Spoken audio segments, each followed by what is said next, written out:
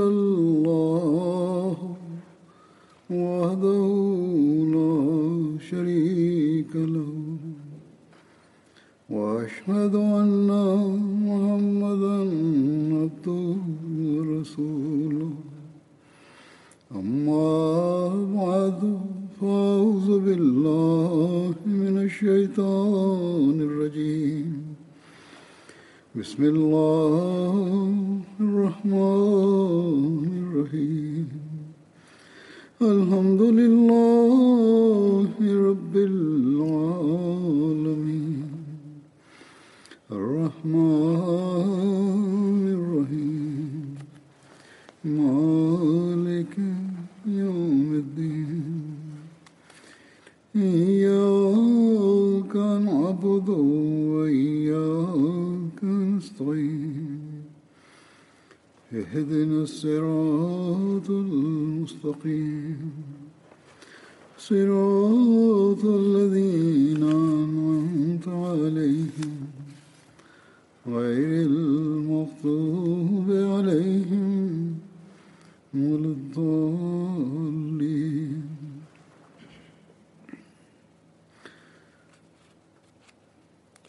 اللہ تعالیٰ قرآن مجید میں فرماتا ہے کہ الذین استجابوا للہ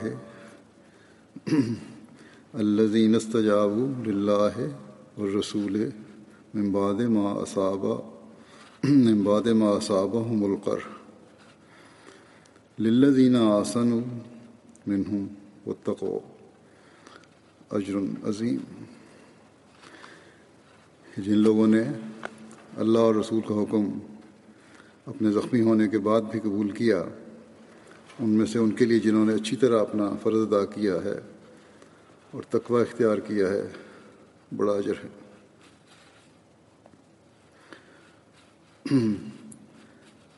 صحابہ کا ذکر چل رہا تھا اور حضرت زبیر کا ذکر کچھ باقی تھا جو میں نے بیان کرنا تھا، آج وہی بیان کروں گا. اس آیت کے بارے میں جو میں نے ابھی پڑھی ہے، بیان فرماتے ہوئے حضرت عائشہ رضی اللہ عنہا نے عروہ سے کہا، اپنے بھانجے سے، کہ اے میرے بھانجے، تمہارے آبا زبیر اور ابوبکر انہی آیت میں مذکور صحابہ میں سے تھے، اسی آیت میں مذکور صحابہ میں سے تھے. جب جنگ احد میں رسول اللہ صلی اللہ علیہ وسلم زخمی ہوئے اور مشرکین پلٹ گئے تو آپ صلی اللہ علیہ وسلم کو اس بات کا خطرہ محسوس ہوا کہ وہ کہیں پھر لوٹ کر حملہ نہ کریں. اس لیے آپ صلی اللہ علیہ وسلم نے فرمایا کہ ان کا پیچھا کرنے کون کون جائے گا. اسی وقت ان میں سے 70 صحابہ تیار ہو گئے. راوی کہتے ہیں کہ ابوبکر اور زبیر بھی ان میں شامل تھے. یہ صحیح بخاری کی روایت ہے. اور یہ دونوں حضرت ابوبکر بھی اور حضرت زبیر بھی زخمیوں سے میں تھے. صحیح مسلم میں اس طرح یہ روایت بیان ہوئی ہے کہ حشام نے اپنے والد سے روایت کی ہے. وہ کہتے ہیں کہ حضرت عائشہ نے مجھ سے کہا کہ تمہارے آبا ان صحابہ میں سے تھے جنہوں نے اپنے زخمی ہونے کے بعد بھی اللہ اور اس کے رسول کی آواز پر لبیک کہا. حضرت علی بیان فرماتے ہیں کہ میں نے رسول اللہ صلی اللہ علیہ وسلم کو اپنے کانوں سے ہی فرماتے ہوئے سنا ہے کہ طلحہ اور زبیر جنت میں میرے ہمسائے ہوں گے. حضرت سعید بن جبیر بیان کرتے ہیں کہ حضرت ابوبکر، حضرت عمر، حضرت عثمان، حضرت علی، حضرت طلحہ، حضرت زبیر، حضرت سعد، حضرت عبد الرحمن اور حضرت سعید بن زید کا مقام ایسا تھا کہ میدان جنگ میں رسول اللہ صلی اللہ علیہ وسلم کے آگے آگے لڑتے تھے اور نماز میں آپ کے پیچھے کھڑے ہوتے تھے. حضرت عبد الرحمن بن اخنس سے روایت ہے کہ وہ مسجد میں تھے کہ ایک شخص نے حضرت علی کا ذکر کیا، کچھ ان کی شان میں بے ادبی کی، تو حضرت سعید بن زید کھڑے ہو گئے اور فرمایا کہ میں حضور صلی اللہ علیہ وسلم پر گواہی دیتا ہوں کہ یہ بے شک میں نے آپ سے سنا، اور آپ فرماتے تھے کہ 10 آدمی جنت میں جائیں گے۔ نبی صلی اللہ علیہ وسلم جنت میں ہوں گے، ابو بکر جنت میں ہوں گے، حضرت عمر جنت میں ہوں گے، حضرت عثمان جنت میں ہوں گے، حضرت علی جنت میں ہوں گے، حضرت طلحہ، حضرت زبیر بن عوام، حضرت سعد بن مالک، حضرت عبد الرحمن بن عوف جنت میں ہوں گے، اور اگر میں چاہوں تو 10ویں کا نام بھی لے سکتا ہوں۔ راوی کہتے ہیں کہ لوگوں نے کہا کہ 10واں کون ہے؟ حضرت سعید بن زید کچھ دیر خاموش رہے۔ راوی کہتے ہیں کہ کچھ لوگوں نے پھر پوچھا کہ 10واں کون ہے؟ فرمایا کہ سعید بن زید، یعنی خود۔ یہ حضرت طلحہ کے ذمہ میں بھی میرا خیال ہے بیان ہو چکی ہے روایت۔ حضرت خلیفۃ المسیح ثانی کاتبین وحی کے نام بیان کرتے ہوئے فرماتے ہیں کہ رسول کریم صلی اللہ علیہ وسلم پر جو وحی نازل ہوتی تھی وہ اسی وقت لکھوا دی جاتی تھی۔ چنانچہ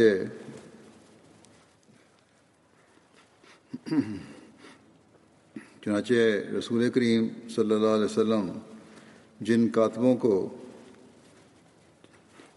قرآن کریم لکھواتے تھے ان میں سے مندرجہ ذیل 15 نام تاریخ سے ثابت ہیں: زید بن ثابت، ابی بن کعب، عبداللہ بن سعد بن ابی سرح، زبیر بن عوام، خالد بن سعید بن عاص، ابان بن سعید العاص، حنظلہ بن ربیع الاسدی، معیقب بن ابی فاطمہ، عبداللہ بن ارقم الزہری، شرحبیل بن حسنہ، عبداللہ بن رواحہ، حضرت ابو بکر، حضرت عمر، حضرت عثمان، حضرت علی۔ جب رسول اللہ صلی اللہ علیہ وسلم پر قرآن شریف نازل ہوتا تو آپ ان لوگوں میں سے کسی کو بلوا کر وہی لکھوا دیتے تھے۔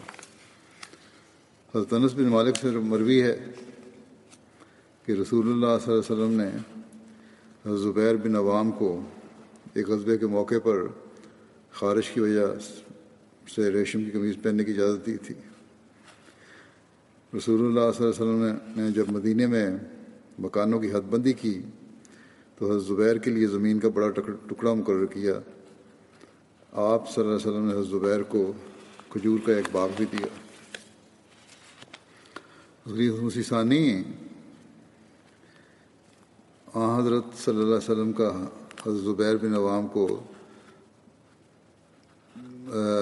زمین ہبہ کرنے کے متعلق بیان فرماتے ہوئے فرماتے ہیں کہ رسول اللہ صلی اللہ علیہ وسلم نے حضرت زبیر کو سرکاری زمینوں میں سے ایک اتنا بڑا ٹکڑا عطا فرمایا جس میں کہ حضرت زبیر کا گھوڑا آخری سانس تک دوڑ سکے، یعنی جس حد تک دوڑ سکتا تھا دوڑ جائے۔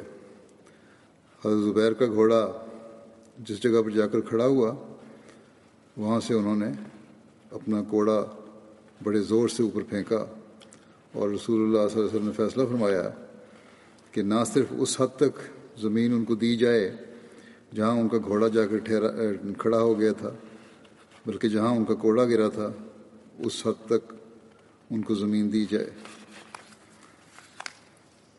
اب لکھتے ہیں کہ ہمارے ملک کا گھوڑا بھی میلوں دوڑ سکتا ہے، اور عرب کا گھوڑا تو بہت زیادہ تیز ہوتا ہے۔ اگر 4-5 میل بھی گھوڑے کی دوڑ رکھی جائے تو 20,000 ایکڑ کے قریب زمین بنتی ہے جو ان کو دی گئی تھی۔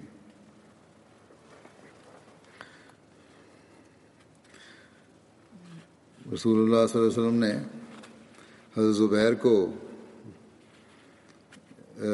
یہ لکھتے ہیں امام ابو یوسف کتاب الخراج میں لکھتے ہیں کہ رسول اللہ صلی اللہ علیہ وسلم نے حضرت زبیر کو ایک زمین کا ٹکڑا بخشا جس میں کھجور کے درخت بھی لگے ہوئے تھے، اور یہ ان کا امام ابو یوسف کا بیان کا حوالہ دیا مسلم ثانی نے بھی۔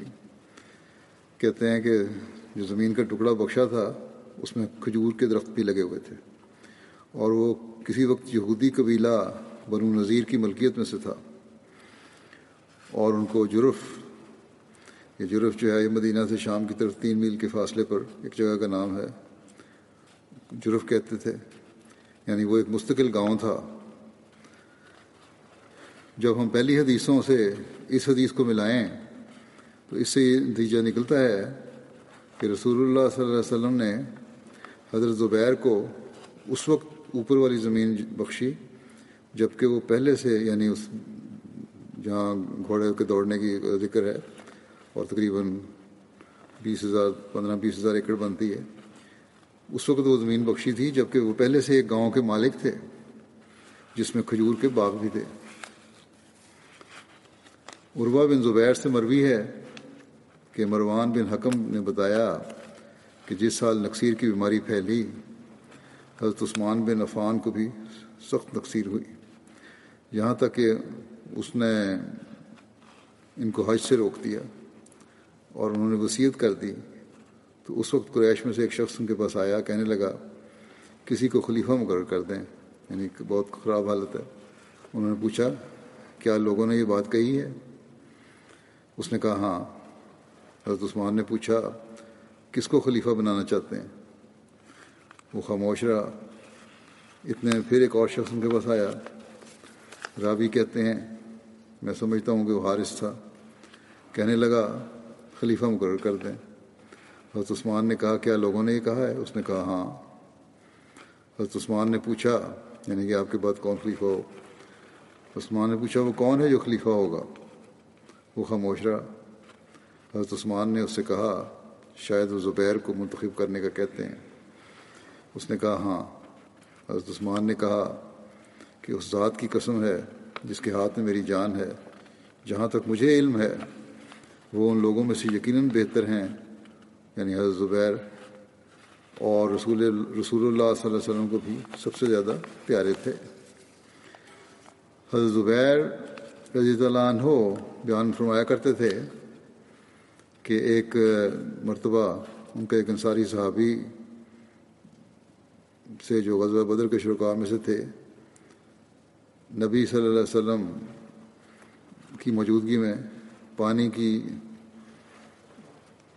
اس نالی میں اختلاف رائے ہو گیا جس سے وہ دونوں اپنے کھیت کو سیراب کرتے تھے۔ نبی صلی اللہ علیہ وسلم نے بات کو ختم کرتے ہوئے فرمایا کہ زبیر تم اپنے کھیت کو سیراب کر کے اپنے پڑوسی کے لیے پانی چھوڑ دو۔ انصاری کو یہ بات ناگوار گزری اور وہ کہنے لگا یا رسول اللہ یہ آپ کے پھوپھی زاد ہیں نا، اس لیے آپ یہ فیصلہ فرما رہے ہیں؟ اس پر نبی صلی اللہ علیہ وسلم کے چہرہ مبارک کا رنگ بدل گیا اور آپ صلی اللہ علیہ وسلم نے حضرت زبیر رضی اللہ عنہ سے فرمایا کہ اب تم اپنے کھیت کو سیراب کرو اور جب تک پانی منڈیر تک نہ پہنچ جائے اس وقت تک پانی کو روک کے رکھو۔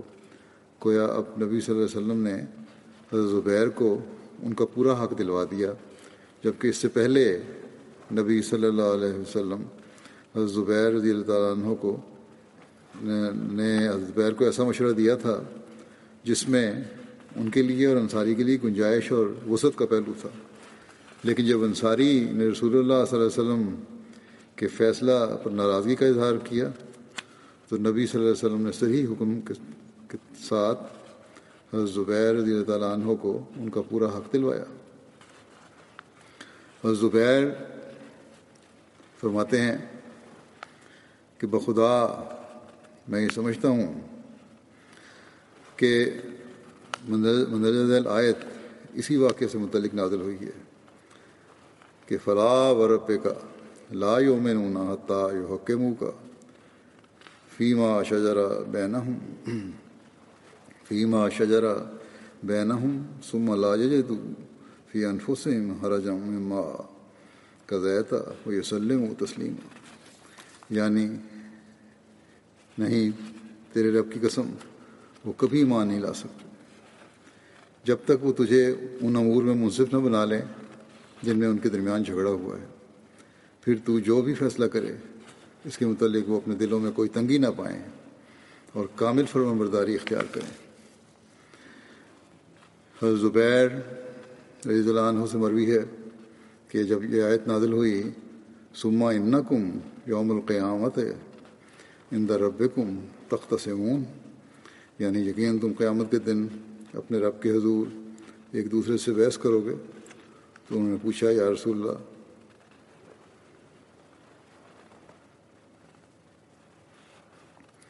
یا رسول اللہ کیا ہماری دنیاوی لڑائیاں مراد ہیں؟ نبی صلی اللہ علیہ وسلم نے فرمایا ہاں. پھر جب یہ آیت نازل ہوئی ثم لتسألن یومئذ عن النعیم، یعنی اس دن تم ناز و نعیم کے متعلق ضرور پوچھے جاؤ گے. تو حضرت زبیر رضی اللہ عنہ نے پوچھا یا رسول اللہ ہم سے کن نعمتوں کے بارے میں سوال ہوگا جبکہ ہمارے پاس تو صرف کھجور اور پانی ہے؟ نبی صلی اللہ علیہ وسلم نے فرمایا خبردار، یہ نعمتوں کا زمانہ بھی ان قریب آنے والا ہے. آج تو یہ تنگی ہے، انشاءاللہ کشائش بھی آنے والی ہے. حفص بن خالد کہتے ہیں کہ مجھے اس بزرگ نے یہ حدیث بیان کی ہے جو کہ موصل جو ہے شام کا مشہور شہر ہے جو اپنی کثیر آبادی روزی رقبے کے لحاظ سے اس وقت جو اسلامی ممالک میں بہت عام تھا. تمام شہروں سے وہاں لوگ آیا کرتے تھے. یہ نینوا کے قریب دجلہ کے کنارے واقع بغداد سے 222 میل کے فاصلے پر واقع ہے. اس شہر کا تعارف تو یہ ہے جو فرہنگ میں لکھا گیا ہے. لیکن بہرحال وہ کہتے ہیں موصل مقام سے ہمارے پاس آتے تھے. وہ کہتے ہیں کہ میں نے حضرت زبیر بن عوام کے ساتھ کچھ سفر کیے ہیں.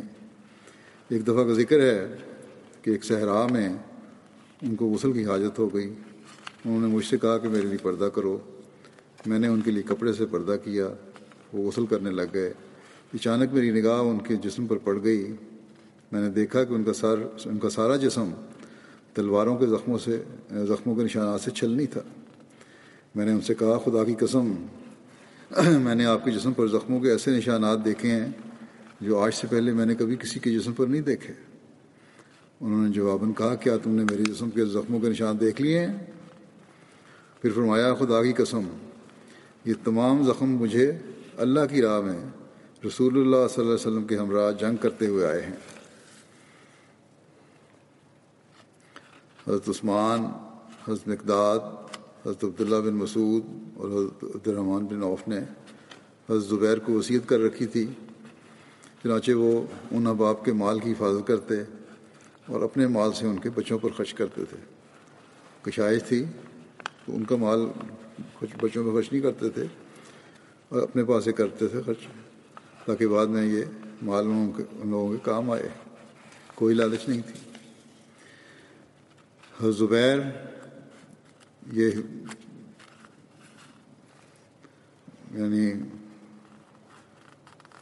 حضرت زبیر کے 1000 ان کے بارے میں آتا ہے کہ ان کے 1000 غلام تھے جو انہیں خراج یعنی زمین کی پیداوار ادا کرتے تھے. وہ اس میں سے گھر کچھ بھی نہ لاتے اور سارا صدقہ کر دیتے. مطیع بن اسود بیان کرتے ہیں کہ میں نے حضرت عمر کو یہ فرماتے ہوئے سنا کہ حضرت زبیر دین کے ستونوں میں سے ایک ستون ہے. حضرت عبداللہ بن زبیر سے مروی ہے کہ جب حضرت زبیر جنگ جمل کے دن کھڑے ہوئے تو انہوں نے مجھے بلایا. میں ان کے پہلو میں کھڑا ہو گیا. انہوں نے کہا کہ اے پیارے بیٹے آج یا تو ظالم کا قتل کیا جائے گا یا مظلوم. ایسا نظر آتا ہے کہ آج میں بحالت مظلومی قتل کیا جاؤں گا. مجھے سب سے بڑی فکر اپنے قرض کی ہے. کیا تمہاری رائے میں ہمارے قرض سے کچھ مال بچ جائے گا؟ پھر کہا کہ اے میرے بیٹے مال بیچ کر قرض ادا کر دینا اور میں ثلث کی وصیت کرتا ہوں، تیسرے سے وصیت کرتا ہوں اور قرض ادا کرنے کے بعد اگر کچھ بچے تو اس میں سے ایک ثلث تمہارے بچوں کے لیے ہے. ان کے بچوں کو دیا باقی کے علاوہ. حشام نے کہا عبداللہ بن زبیر کے لڑکے عمر میں حضرت زبیر کے لڑکوں خبیب اور عباد کے عبداللہ بن زبیر کے لڑکے عمر میں حضرت زبیر کے لڑکوں خبیب اور عباد کے برابر تھے. یعنی عبداللہ کے لڑکے حضرت زبیر کے اپنے لڑکوں کے برابر تھے. بیٹے کے بچے جو تھے وہ بھی اپنے اس کے بھائیوں کے برابر تھے۔ اس زمانے میں حضرت عبداللہ بن زبیر کی 9 بیٹیاں تھیں۔ حضرت عبداللہ بن زبیر بیان کرتے ہیں کہ حضرت زبیر مجھے اپنے قرض کی وصیت کرنے لگے کہ اے میرے بیٹے، اگر اس قرض میں سے تم کچھ ادا کرنے سے عاجز ہو جاؤ تو میرے مولا سے مدد لینا۔ عبداللہ بن زبیر کہتے ہیں میں مولا سے ان کی مراد نہیں سمجھا، میں نے پوچھا کہ آپ کا مولا کون ہے؟ تو حضرت زبیر نے کہا اللہ۔ پھر جب کبھی میں ان کے قرض کی مصیبت میں پڑا تو کہا اے زبیر کہ مولا ان کا قرض ادا کر دے، اور وہ ادا کر دیتا، یعنی اللہ تعالیٰ پھر کوئی انتظام کر دیتا تھا، اس قرض کی ادائیگی کے سامان پیدا کر دیتا تھا۔ جائیداد تو تھی، اس میں سے ادا ہو جاتے تھے۔ حضرت زبیر اس حالت میں شہید ہوئے کہ انہوں نے نہ کوئی دینار چھوڑا نہ درہم، سوائے چند زمینوں کے جن میں غابہ بھی تھا۔ مدینہ میں 11 مکان تھے، 2 مکان بصرے میں تھے، 1 مکان کوفہ میں اور 1 مکان مصر میں تھا۔ حضرت زبیر مقروض اس طرح ہوئے کہ لوگ ان کے پاس مال لاتے کہ ایمانتاً رکھیں، مگر حضرت زبیر کہتے کہ نہیں، بلکہ یہ قرض ہے کیونکہ مجھے اس کے ضائع ہونے کا اندیشہ ہے، ایمانتاً نہیں میں رکھوں گا، یہ پیسے میں تمہارے سے اس طرح وصول کرتا ہوں جس طرح کہ یہ قرض ہوتا ہے۔ خرچ بھی کر لیتے تھے اس میں سے،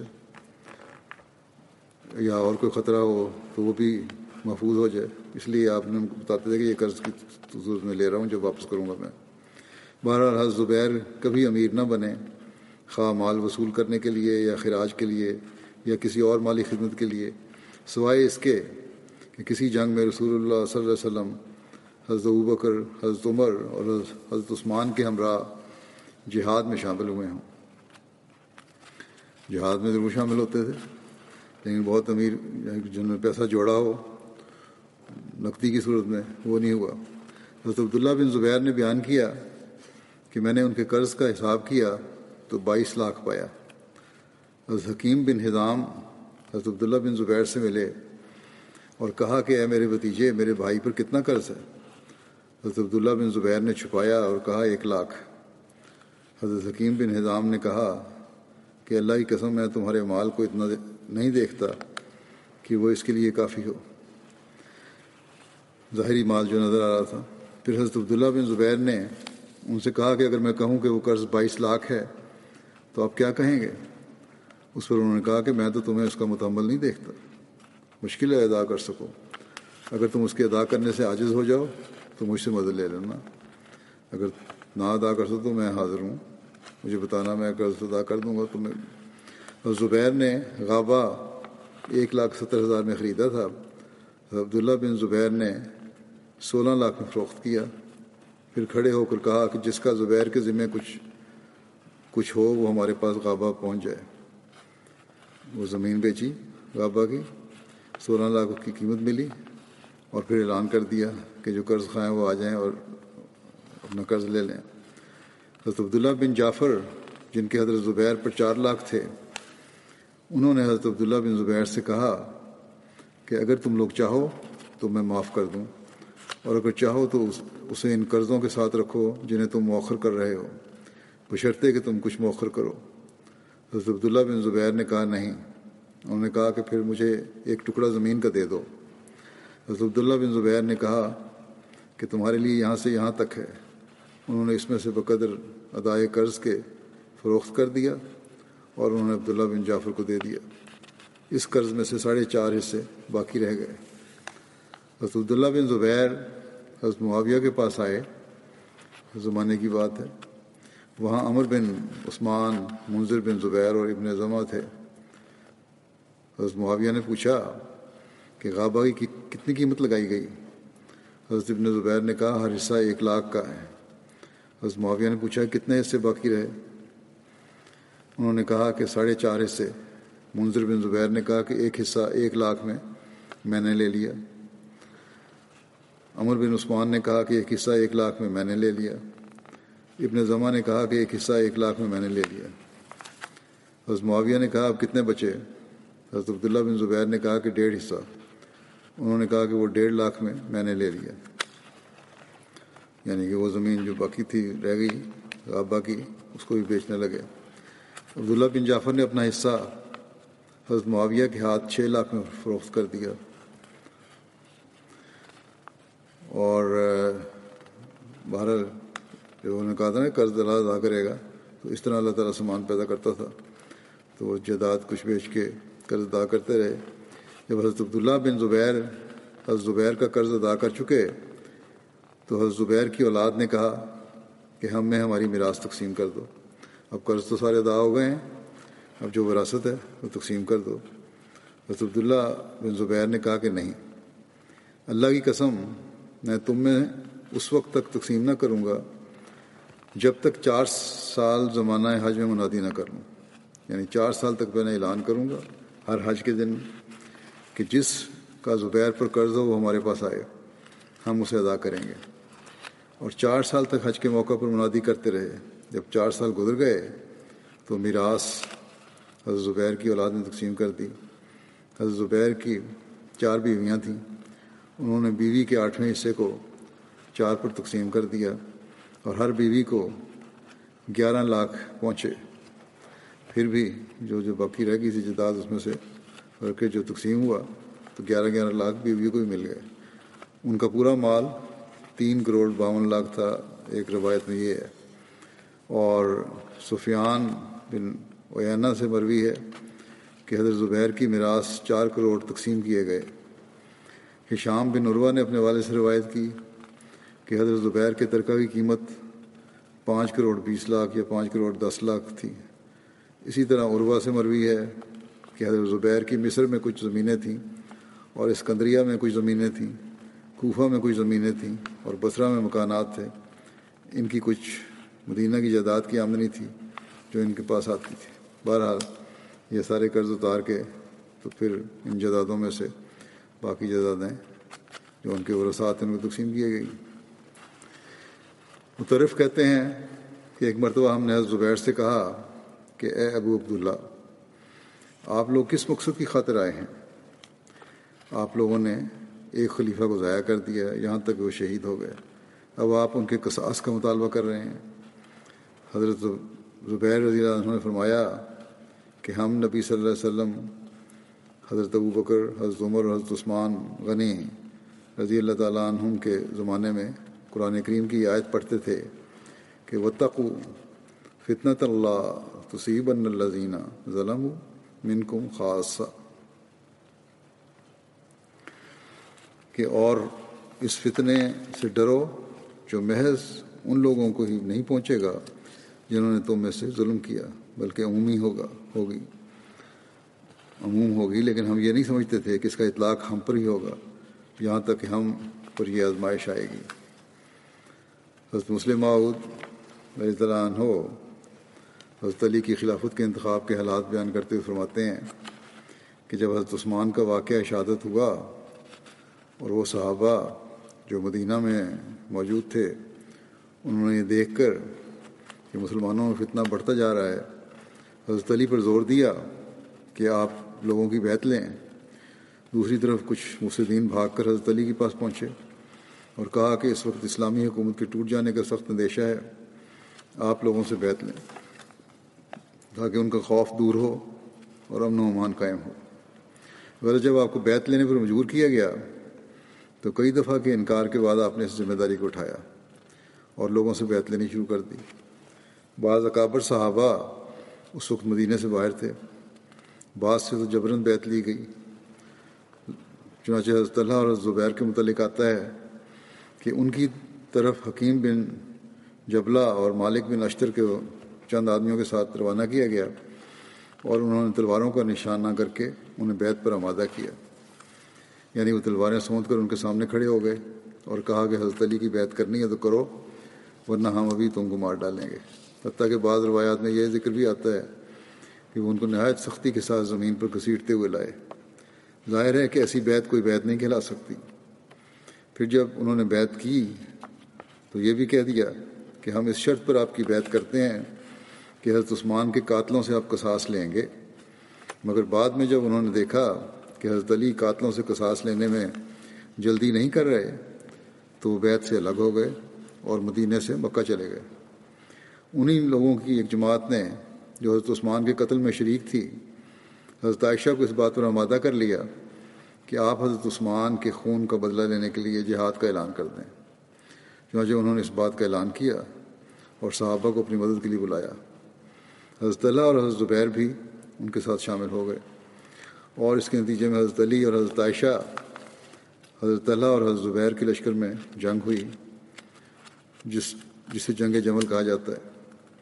اس جنگ کے شروع میں ہی حضرت زبیر حضرت علی کی زبان سے رسول کریم صلی اللہ علیہ وسلم کی ایک پیشگوئی سن کر علیحدہ ہو گئے تھے۔ حضرت زبیر تو شروع میں علیحدہ ہو گئے تھے اور انہوں نے قسم کھائی کہ وہ حضرت علی سے جنگ نہیں کریں گے، اور اس بات کا اقرار کیا کہ اپنے اجتہاد میں انہوں نے غلطی کی تھی، جو سمجھا تھا غلطی ہو گئی اس سے۔ دوسری طرف حضرت طلحہ نے بھی اپنی وفات سے پہلے حضرت علی کی بیعت کا اقرار کر لیا تھا، کیونکہ روایت میں آتا ہے کہ زخموں کی شدت سے تڑپ رہے تھے کہ ایک شخص ان کے پاس سے گزرا۔ انہوں نے پوچھا تم کس گروہ میں سے ہو؟ اس نے کہا حضرت علی کے گروہ میں سے۔ اس پر انہوں نے اپنا ہاتھ اس کے ہاتھ میں دے کر کہا کہ تیرا ہاتھ علی کا ہاتھ ہے اور میں تیرے ہاتھ پر حضرت علی کی دوبارہ بیعت کرتا ہوں۔ بہرحال حضرت زبیر کے بارے میں لکھا ہے کہ حضرت زبیر کی شہادت جنگ جمل سے واپسی پر ہوئی تھی۔ وہاں سے علیحدہ ہو گئے تھے وہ، اور حضرت علی سے جنگ کا انہوں نے ارادہ، انہوں نے کہا تھا میں نے غلطی کی ہے، اور اس سے علیحدہ ہو گئے بالکل۔ لیکن جنگ جمل سے واپسی پر ان کی شہادت ہوئی جب حضرت علی نے انہیں یاد دلایا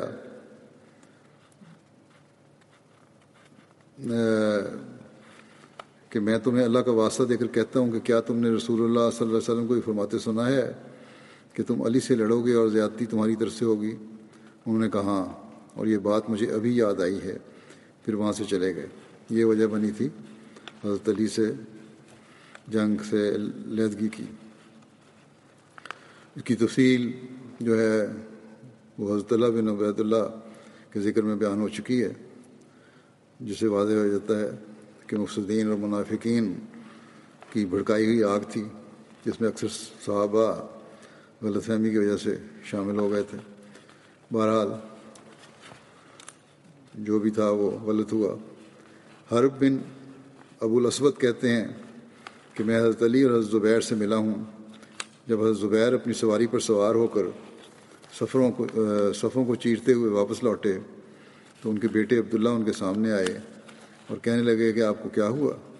حضرت زبیر نے ان سے کہا حضرت علی نے مجھے ایک حدیث یاد کرا دی جس کو میں نے خود رسول اللہ صلی اللہ علیہ وسلم کی زبان مبارک سے سنا ہے۔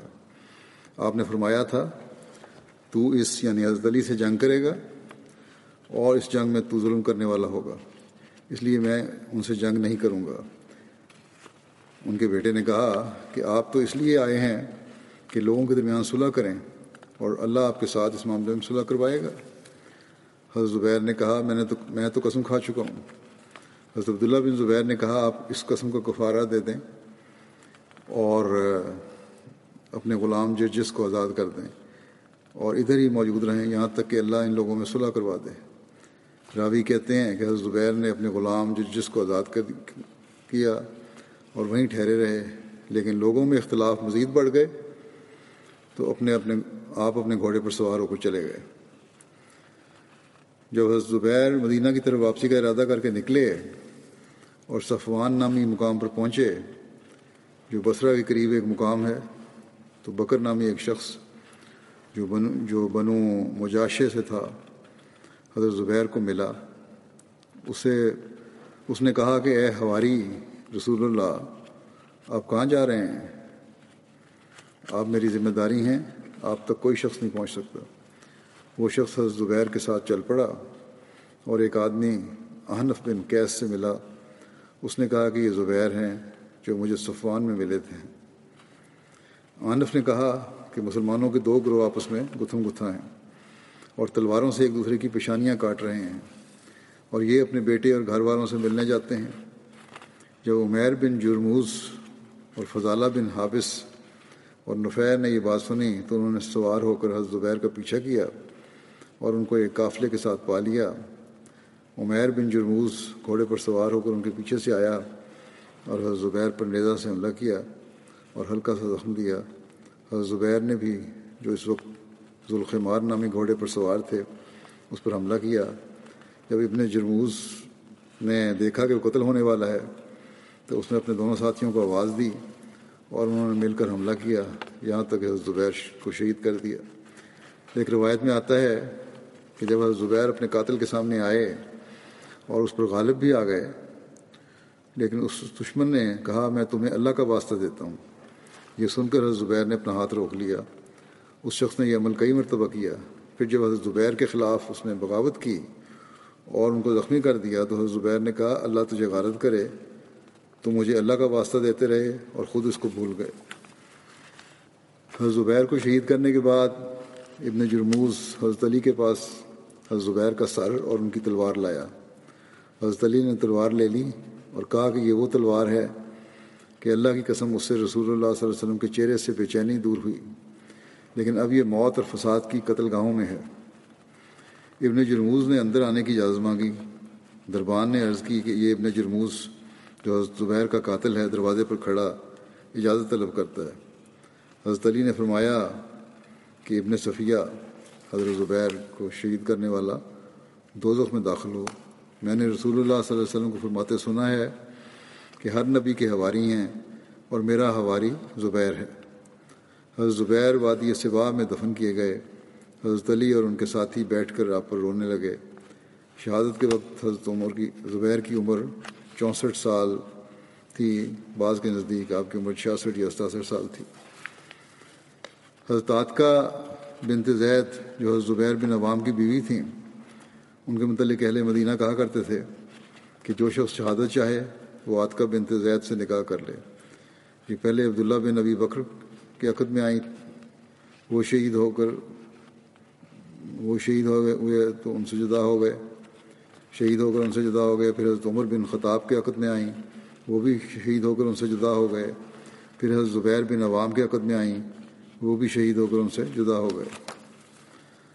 حضرت زبیر کی شہادت پر حضرت عاتقہ نے یہ اشعار کہے تھے کہ غدار ابن جرموز بفارس بہما یوم اللقاء وکانا غیر مورد یا امرو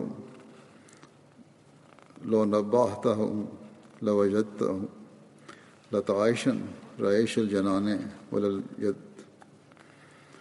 شلت یمینوں کا ان قتلتا لمسلمہ حلت علیہ کا عقوبت المتعمد ثقلت کا اموں کا حل ظفرتا بمثلہ ہی فی من مضا فی ما تروح و تقتدی کم غمرت قد غازہا لم یسنح انہا ترادوں کا یبن فقہ کردت دی۔ ابن جرموز نے جنگ کے دن اس بہادر سوار کے ساتھ دغا کیا، حالانکہ وہ بھاگنے والا نہ تھا۔ اے عمر بن جرموز، اگر تو انہیں آگاہ کر دیتا تو انہیں اس حالت میں پاتا کہ وہ نامرد نہ ہوتے جس کا دل اور ہاتھ کانپتا ہو۔ تیرا ہاتھ شل ہو جائے کہ تو نے ایک مسلمان کو قتل کر دیا، تجھ پر قتل عمد کے مرتکب کا عذاب واجب ہو گیا۔ تیرا برا ہو کیا ان لوگوں میں جو اس زمانے میں گزر گئے جس میں تو شام اور صبح کرتا ہے، تو نے کبھی ان جیسے کسی اور شخص پر کامیابی پائی ہے؟ اے ادنا سی تکلیف کو برداشت نہ کر سکنے والے، زبیر تو ایسا شخص تھا کہ کتنے ہی سخت حالات ہوں وہ جنگ میں مشغول رہتے تھے، اور اے سفید چہرے والے، تمہاری نیزہ زنی اس کا کچھ بھی نہیں بگاڑ سکتی تھی۔ جب ابن جرموز نے آ کے حضرت علی سے اجازت چاہی، پھر وہاں طبقات الکبریٰ کی یہ روایت ہے کہ جب ابن جرموز نے آ کے حضرت علی سے اجازت چاہی تو حضرت علی نے اس سے دوری چاہی۔ اس پر اس نے کہا کیا زبیر مصیبت والوں میں سے نہ تھے؟ حضرت علی نے کہا کہ تیرے منہ میں خاک، میں تو یہ امید کرتا ہوں کہ طلحہ اور زبیر ان لوگوں میں سے ہوں گے جن کے حق میں اللہ تعالیٰ فرماتا ہے کہ وَنَزَعْنَا مَا فِي صُدُورِهِم مِّن غِلٍّ إِخْوَانًا عَلَىٰ سُرُرٍ مُتَقَابِلِينَ، اور ہم ان کے دلوں کی کدورت دور کر دیں گے کہ وہ تختوں پر آمنے سامنے بھائی بھائی ہو کر بیٹھیں گے۔ حضرت زبیر نے مختلف اوقات میں متعدد شادیاں کیں اور کثرت کے ساتھ اولاد پیدا ہوئی۔ ان کی تفصیل حسب ذیل ہے۔ حضرت اسماء بنت ابو بکر ان کے بدن سے بھی عبداللہ، عروہ، منذر، عاصم، ختیجہ الکبریٰ، ام الحسن، عائشہ پیدا ہوئیں۔ حضرت خالد، ان کے بدن سے جو بچے پیدا ہوئے، خالد، عمر، حبیبہ، سودا، ہند۔ حضرت زباب بن عنیف، ان کے بدن سے جو بچے پیدا ہوئے، مصعب، حمزہ، رملہ۔ حضرت زینب ام جعفر بن مرثد، ان کے بدن سے جو بچے پیدا ہوئے، عبیدہ اور جعفر۔ حضرت ام کلثوم بن عقبہ، ان کے بدن سے زینب پیدا ہوئیں۔ حضرت ہلال بن قیس، ان کے بدن سے خدیجہ الصغریٰ پیدا ہوئیں۔ حضرت عاتکہ بنت زید، یہ ہے حضرت زید کا، حضرت زبیر کا سارا واقعات، اور یہاں ختم ہوئے۔ اب اس کے بعد میں کچھ ذکر کروں گا کچھ مرحومین کا، جن کا بھی جنازہ بھی پڑھاؤں گا جمعے کے بعد۔ ان میں سے پہلا ذکر ہے الحاجی ابراہیم وائے صاحب، نائب امیر سوم گیمبیا کا، جو 10 اگست کو وفات پا گئے تھے۔ انا للہ و انا الیہ راجعون۔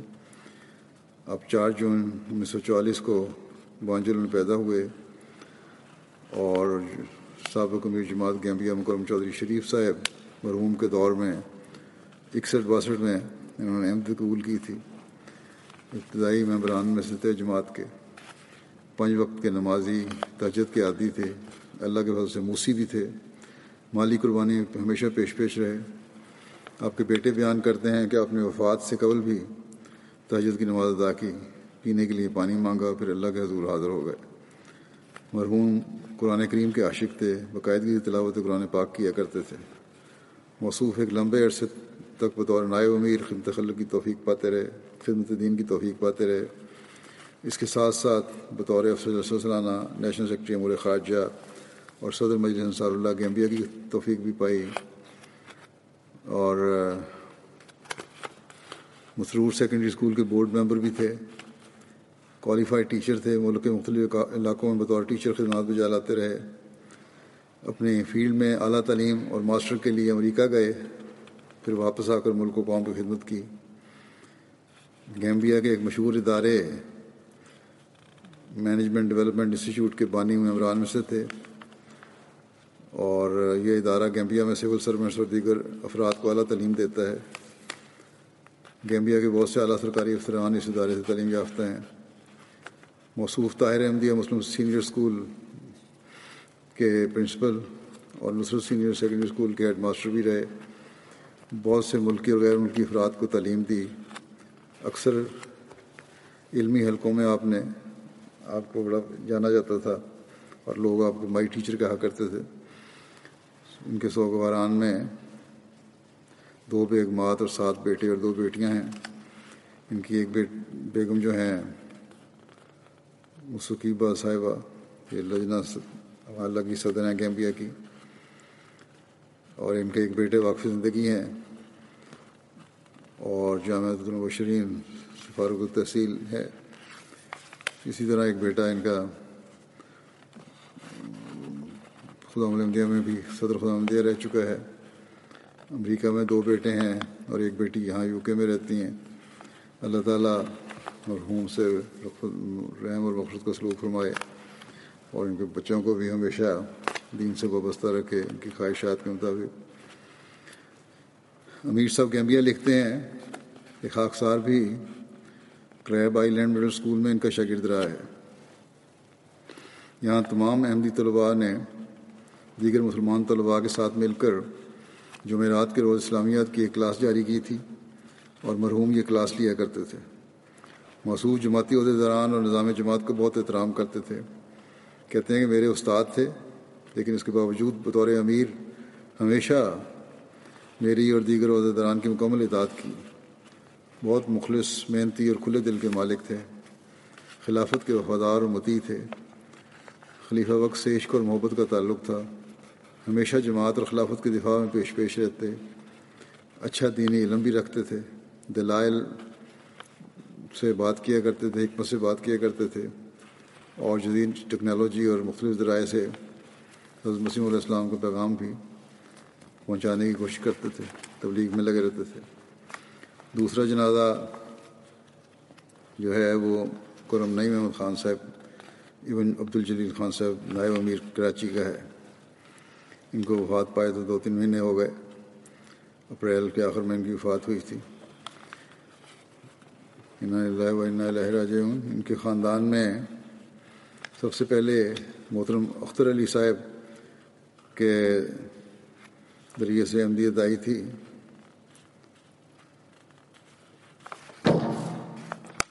جنہوں نے حضرت مولوی حسن علی صاحب بھاگل پوری جو صحابی تھے مسیح علیہ السلام ان کے ذریعے سے بیعت کی تھی.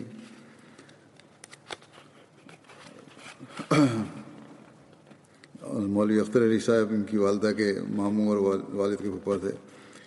نعیم خان صاحب نے میٹرک پٹنہ انڈیا سے کیا، بہار سے، اور قیام پاکستان کے بعد 1948 میں لاہور آ گئے.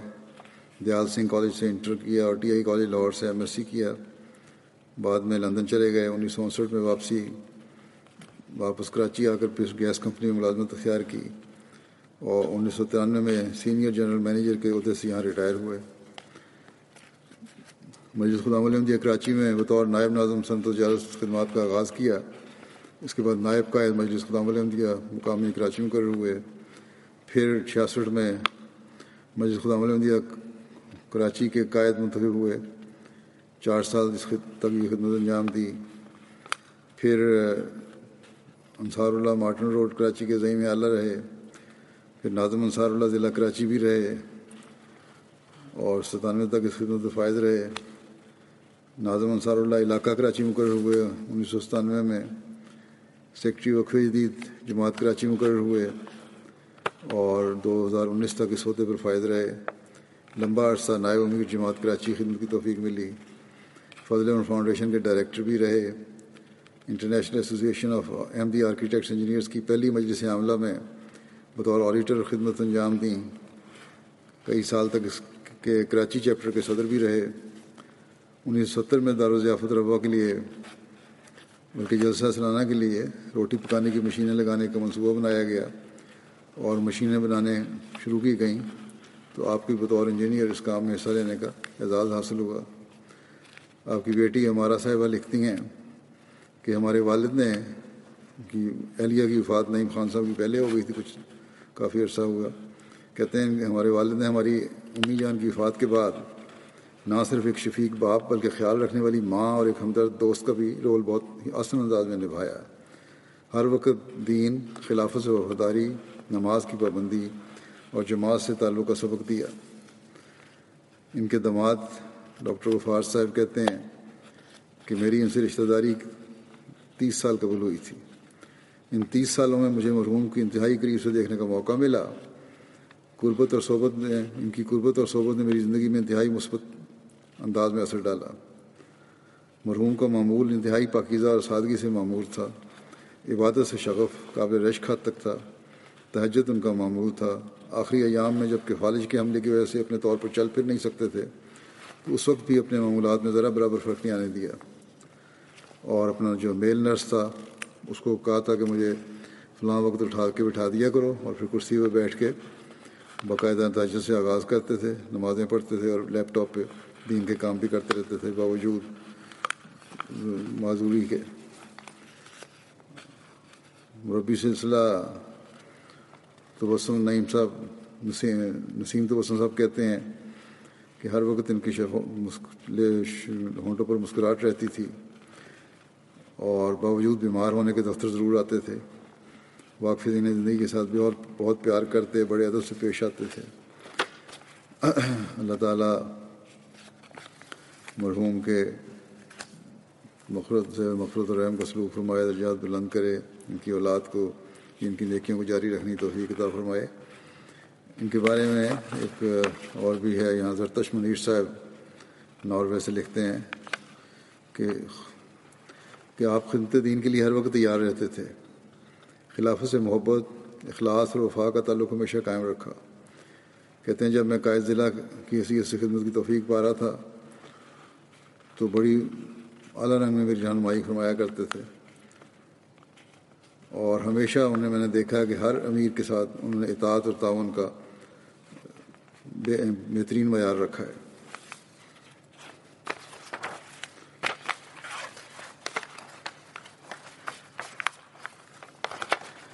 اگلا جنازہ ہے مکرمہ بشرا بیگم صاحبہ اہلیہ ٹھیکیدار ولی محمد صاحب مرحوم جرمنی کا، جو 19 جولائی کو 74 سال کی عمر میں ہارٹ اٹیک کی وجہ سے جرمنی میں وفات پا گئی تھیں۔ انا للہ و انا الیہ راجعون۔ ان کے دادا میاں نظام الدین صاحب افنابا حضرت مسیح علیہ السلام کے صحابی تھے، بڑی تہجد کی ادائیگی میں باقاعدہ تھیں، نمازوں میں پابند تھیں، مہمان نواز تھیں، ضرورت مندوں کا خیال رکھنے والی تھیں، مالی قربانی میں پیش تھیں، نیک مخلص خاتون تھیں، خلافت سے بے پناہ محبت تھی اور عقیدت کا تعلق تھا۔ بچپن سے نظر کی کمزوری کی وجہ سے باقاعدہ قرآن کریم نہیں پڑھ سکتی تھیں، لیکن شادی کے بعد اپنے بچوں کی مدد سے چند سپارے حفظ بھی کیے۔ MTA پر قرآن کریم کی تلاوت سننے کے علاوہ وہ خطبات بھی باقاعدہ یہاں سے سنتی تھیں میرے، اور باقاعدہ دوسرے پروگرام بھی سنتی تھیں۔ اللہ کے فضل سے موسیہ تھیں۔ ان کے پسماندگان میں 4 بیٹے اور 2 بیٹیاں شامل ہیں۔ ایک بیٹے شفیق الرحمان صاحب مبلغ سلسلہ مشنری انچارج ہیں نیوزی لینڈ کے، اور عتیق الرحمان صاحب آج کل یہاں وقف کر کے ہمارے PS کے دفتر ریکارڈ میں، شعبہ ریکارڈ میں کام کر رہے ہیں۔ مشنری انچارج جو ہیں شفیق الرحمان صاحب، اپنی والدہ کی جنازے میں شامل بھی نہیں ہو سکے تھے، تدفین ان کی یہاں ہوئی ہے۔ اللہ تعالیٰ انہیں بھی سکون اور صبر عطا فرمائے، اور اللہ تعالیٰ مرحومہ سے مغفرت اور رحم کا سلوک فرمائے، ان کی دعاؤں کو وارث بنائے، ان کی اولاد کو۔ نماز کے بعد جنازہ انشاءاللہ پڑھاؤں گا۔